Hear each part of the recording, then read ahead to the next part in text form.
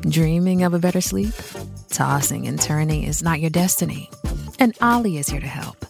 Ollie invites you to sink into sweet, sweet slumber to improve your mental and physical health and overall wellness. More than just melatonin, Ollie's ingredients help you unwind your mind for a delightfully dreamy drift off. Sleep is on the way at Ollie.com. That's OLLY.com.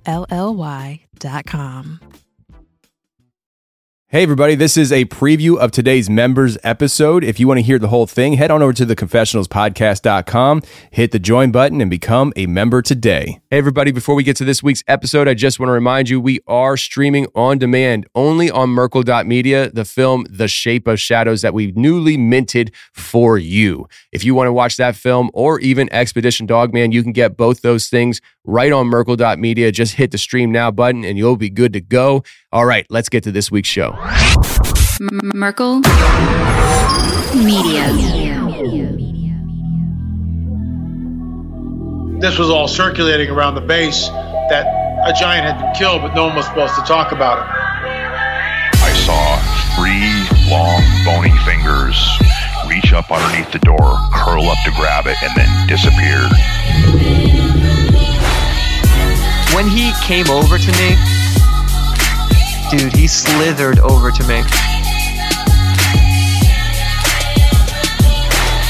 And this giant comes out of the cave and they're all frozen. And he starts running and firing at this giant. Well, the giant moves. He's got a spear in one hand and he's running really fast and spears Dan and holds him up like this. Somebody yells, shoot him in the face, shoot him in the face. They basically decapitate him. Got closer. When he got about 15 yards away from me, I raised that 12 gauge and I blowed his head off. I feel something pulling at my leg, and I look over and there are 2 small gray entities pulling at me. And they're literally, I'm getting pulled off the bed. I reached my hand into this bush and I touched air. Couldn't breathe and I couldn't move because I know I'm seeing a monster.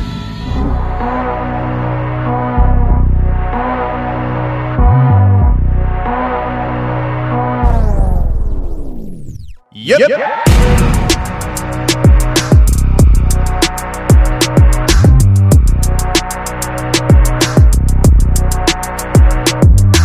Welcome to the show, everybody. You're listening to the Confessionals Podcast. I'm your host, Tony Merkle. Thanks for being here. If you have a crazy, wild experience you want to share with me on the show, go ahead and shoot me an email. My email address is contact@theconfessionalspodcast.com. That's contact@theconfessionalspodcast.com. Or go to the website, theconfessionalspodcast.com, hit the contact section, and you can reach me that way as well. Either works for me, just get a hold of me. Welcome to another members episode. We have Patrick coming on today to talk about demonic possession, the dream realms, and his life journey of overcoming drug addiction and how that can play into the spiritual realm. This was a great conversation. I hope you enjoy it. Let's get to Patrick right now.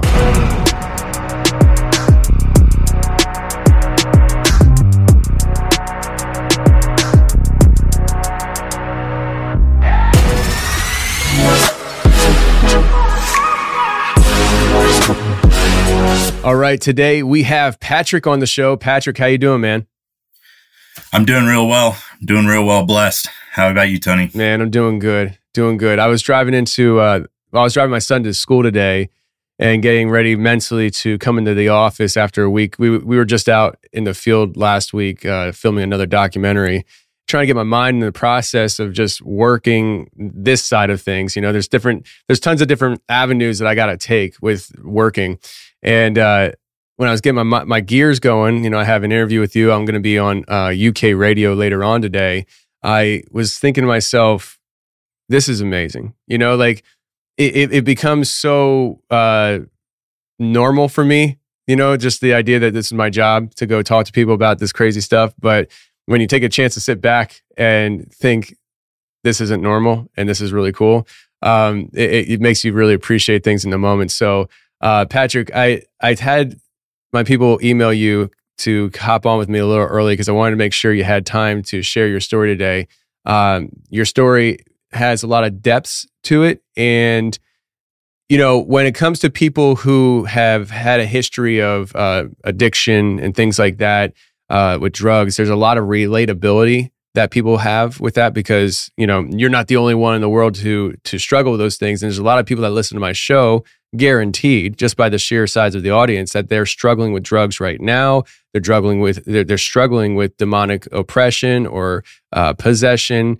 And there's a lot of things that go into your story that I think could really, you know, maybe help people and give them enlightenment and encouragement. So you and I, you know, we sat down here to do that. So let's do it. I'm going to hand it over to you and let you kind of share with people from, you know, the beginning, wherever that beginning is, to where we are today, and your story and your journey through life. For sure. Yeah. Thanks for having me on. Yeah, I feel like my story's kind of, I don't want to say unusual, because I know a lot of people have gone through similar things. But I will say I was able to discern a lot from it, especially like coming up to this point right now. That has enabled me to kind of, or at least God to kind of impart on me a bit of a purpose through my experience. But I guess just starting out, there were definitely some parts of my childhood, I think, that played into my story, but I may get to that a little bit later, because I don't think I realized those things really up until recently. But kind of my story with the paranormal, I guess you would say, or demonic presences, starts. It starts as a child, but when I really started noticing what it was, I was in my 20s. So starting in, you know, junior high school, I was kind of, you know, I was a skater kid. I was a punk rocker. I was kind of a, I guess, a day walker. Like, I had a bunch of different friend groups, from, you know, kind of punker types, skater types, kind of the gangster crowd, all these different, you know, types of people. I grew up in the Bay Area in California. So it's kind of a funny place, unique. Everywhere's unique, but it's got a reputation for, you know, a lot of crime, a lot of, you know, drugs and stuff like that.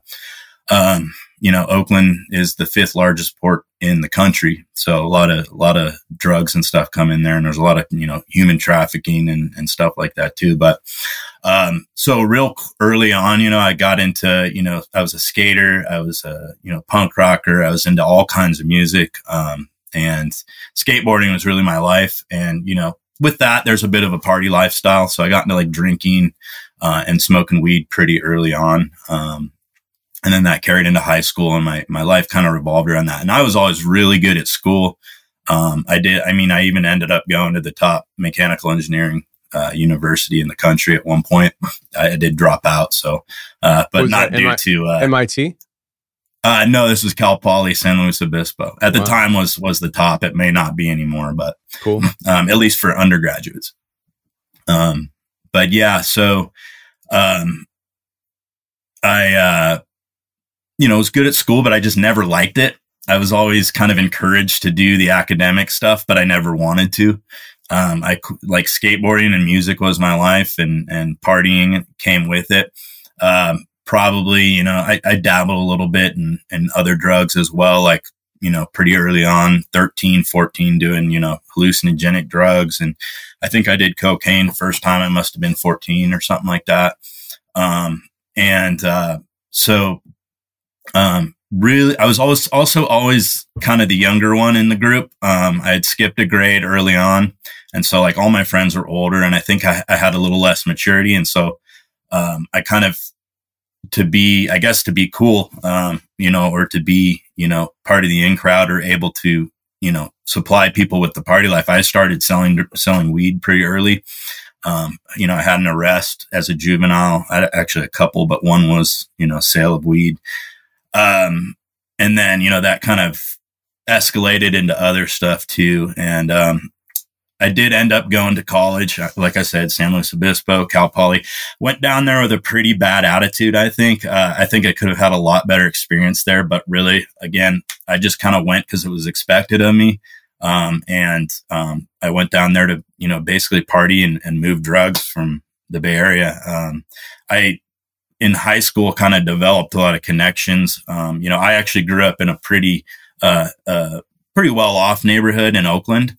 And, so there wasn't really any kind of like financial reason for me to be doing this. I think it was an identity that I created for myself, but I created a lot of networks with, some like, pretty, tough gangster types. I was kind of always, really personable with people. So I was able to create these connections of trust and stuff and be able to I was almost like the, I guess the white boy liaison to, a lot of the, markets that weren't necessarily available to some of the, more urban, areas.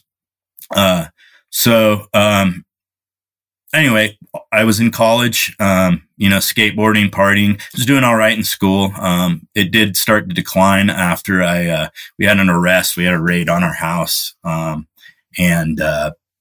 Luckily I got off pretty good. I did end up doing a little jail time for it, but, praise to the Most High. Cause I didn't have to do any hard time, and I did eventually get, all felonies reduced and dismissed. And, so I can still own guns and I can still vote, do all these things, which is awesome. And, anyway, so that happened. And then I broke my foot skateboarding, and that was my first like real, and I'd done it before, but it was my real dive into, the opiate, life. And so, I was also being drug tested, or I was supposed to be. I never actually did, but so I was like, okay, well, weed stays in my system for a month, opiates stay in your system for a couple of days. I might as well, see what this thing's about. So I quickly got kind of into that and ended up dropping out just because it was kind of taking over my life, and kind of dedicated myself to crime, for a number of years. And so I moved back to Oakland. And I was, kind of just on and off, kind of battling spiritually without knowing it, the, drug life, and then knowing there was something better for me. I was, selling a ton of cocaine. And then I quickly over a couple of years, it kind of just spiraled into, really, really heavy cocaine. And then, I always needed something to even me out. So I would go back and forth from getting clean off opiates into using them again. I started using heroin pretty heavily. And then kind of the cocaine turned into crack, because once you start, hanging with the lower levels of society, the drugs get harder and harder, basically. So yeah, I was kind of working. It was a lot less of a glamorous life than it had been in the past, because in the past it was like, all the rap songs used to talk about, you don't want to be the crackhead, you want to be the guy selling the crack, right? Whereas nowadays you listen to music and now all the rappers are doing the drugs. Whereas back in the day you were like a knock, you were a mark, basically. So it kind of turned to that for me. Like, it used to be like, oh, I'll never do that. Like, no one goes into, using heroin or hard drugs going like, this is what I want to be one day. It happens. No one, almost anyone you ask that uses heroin, the first time they use a needle, it's another person showing them how to do it, because misery loves company, and they really are possessed by, or maybe not possessed, but oppressed by demons. It is demonic. Normally no one would in their right mind would introduce someone to a needle or a hard drug, right? But it happens, even like good, actually genuinely good people, that are just oppressed. So anyway, yeah, I got really bad. It spiraled into, end up getting evicted essentially from the house that I was selling out of, in North Oakland. And then I kind of, started living on the streets, and, kind of all over the city and stuff. I was living out of my car for a while. Actually before that, I was kind of at my parents' house, for a while. I moved back in with them after I got evicted. Sorry, I got that mixed up. And so I was basically I was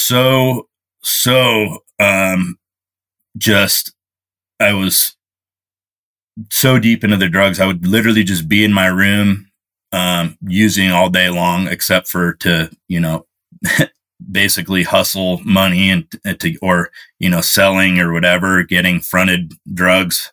I always had a good relationship, like I said, with the drug dealers. So they always trusted me. So I could get fronted like, pretty large amounts of drugs, and they would, be able to be comfortable knowing that they get their money back. And that's always how it'd been from, pre-addiction to during addiction. And, so I would just basically, I'd be spending all day long in my room. I mean, it was a mess. It was filthy. It was gross. And my parents have a nice house.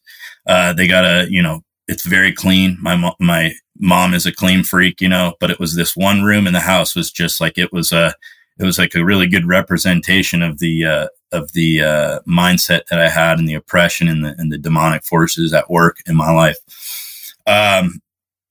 So basically, yeah, I'd smoke and shoot up heroin, and I'd smoke crack, and I would pass out on the desk with my face on the desk. And then I'd wake up. One day, I started hearing a party that was happening, over the fence in the neighbor's yard. And it was like they were having a bonfire, and they kind of were like yelling over me, over the fence to me, kind of communicating with me. And so I started like communicating with these neighbors, and they were having this party. At least that's what I thought it was. And, they kind of were cordial with me, and we were just kind of, trying not to swear here, but we're just, shooting the stuff, and we would just talk. And then it kind of slowly turned into this like, oh, well, hey, like, now that we know each other, can I come to your party? And then it would be like, they'd, kind of lure me, around the neighborhood, directing me. And for, I didn't really discern it at the time, but for some reason I could hear them wherever I went. And I didn't really discern that, like, hey, if you go away from this area, you're not gonna be able to hear these people talking to you. But they would lure me to the party, like lure me around the neighborhood. I'd get back, and then they would just like, I'd get back home, and then they'd like ridicule me. Like, why would you think that we'd let some loser like you into our party? They'd start, humiliating and doing all these things. So then sometimes it would be, they would actually approach my window, or at least that's how I would perceive it. Like I'd hear like a knock, or I'd hear someone talking at my window, like they were real close to me, and I'd talk to them, and they might be someone I actually knew, in my past or something like that. And then, it would just get overwhelming, all this, like, all the voices and the humiliation and stuff like that. And at one point they kind of, I thought it was, maybe like, oh, these are feds. They're, they've like put speakers and microphones in my room or whatever, stuff like that. And I was paranoid about that. And then it was like, they eventually kind of convinced me like, oh, hey, you're actually psychic, and you're communicating with people around your city and your area and stuff like that. And, it turned into basically convincing me like, oh, I'm this really powerful psychic, and I'm communicating with these people, and they would like, I guess, convince me, like trick me to, make me think that I was actually like intruding on their lives by being present in their bedrooms while, and I couldn't control it because I was using all these drugs. And the more drugs I'd use that day, the more out of control my psychic abilities would get. And it would just get really loud, and there'd be all these voices. And, eventually, like, there would be, kind of a bit of a discernment where I knew, I can't remember exactly when it was, but I started kind of figuring out like, these people were like messing with me. And then I kind of discerned that it was like, I thought it was like gang stalking almost, like it was like some form of like psychic gang stalking. And then there would be these like helpful, quote unquote, characters that were trying to, be my friend. And it was like, they were like trying to gain my trust. And then they would trick me with some other things. And each one of these voices almost had like a different personality. And, one of them, like, for example, was one of the ones who was claiming to be like a friend. And he's like, he would tell me his name, but he was really far away. His like, story for that was like, oh, I'm further away than the rest of the people, but you have to listen really hard. And so he'd tell me his name, and then I'd repeat it back, and then be like, no, it's this, trying to confuse me. So it was like a demon of confusion. And so that's like an example. And then I kind of started to discern that these voices were not people, but they were some kind of other entities. This was a preview of today's member episode. If you want to hear the whole thing, head on over to theconfessionalspodcast.com, hit the join button, and become a member today.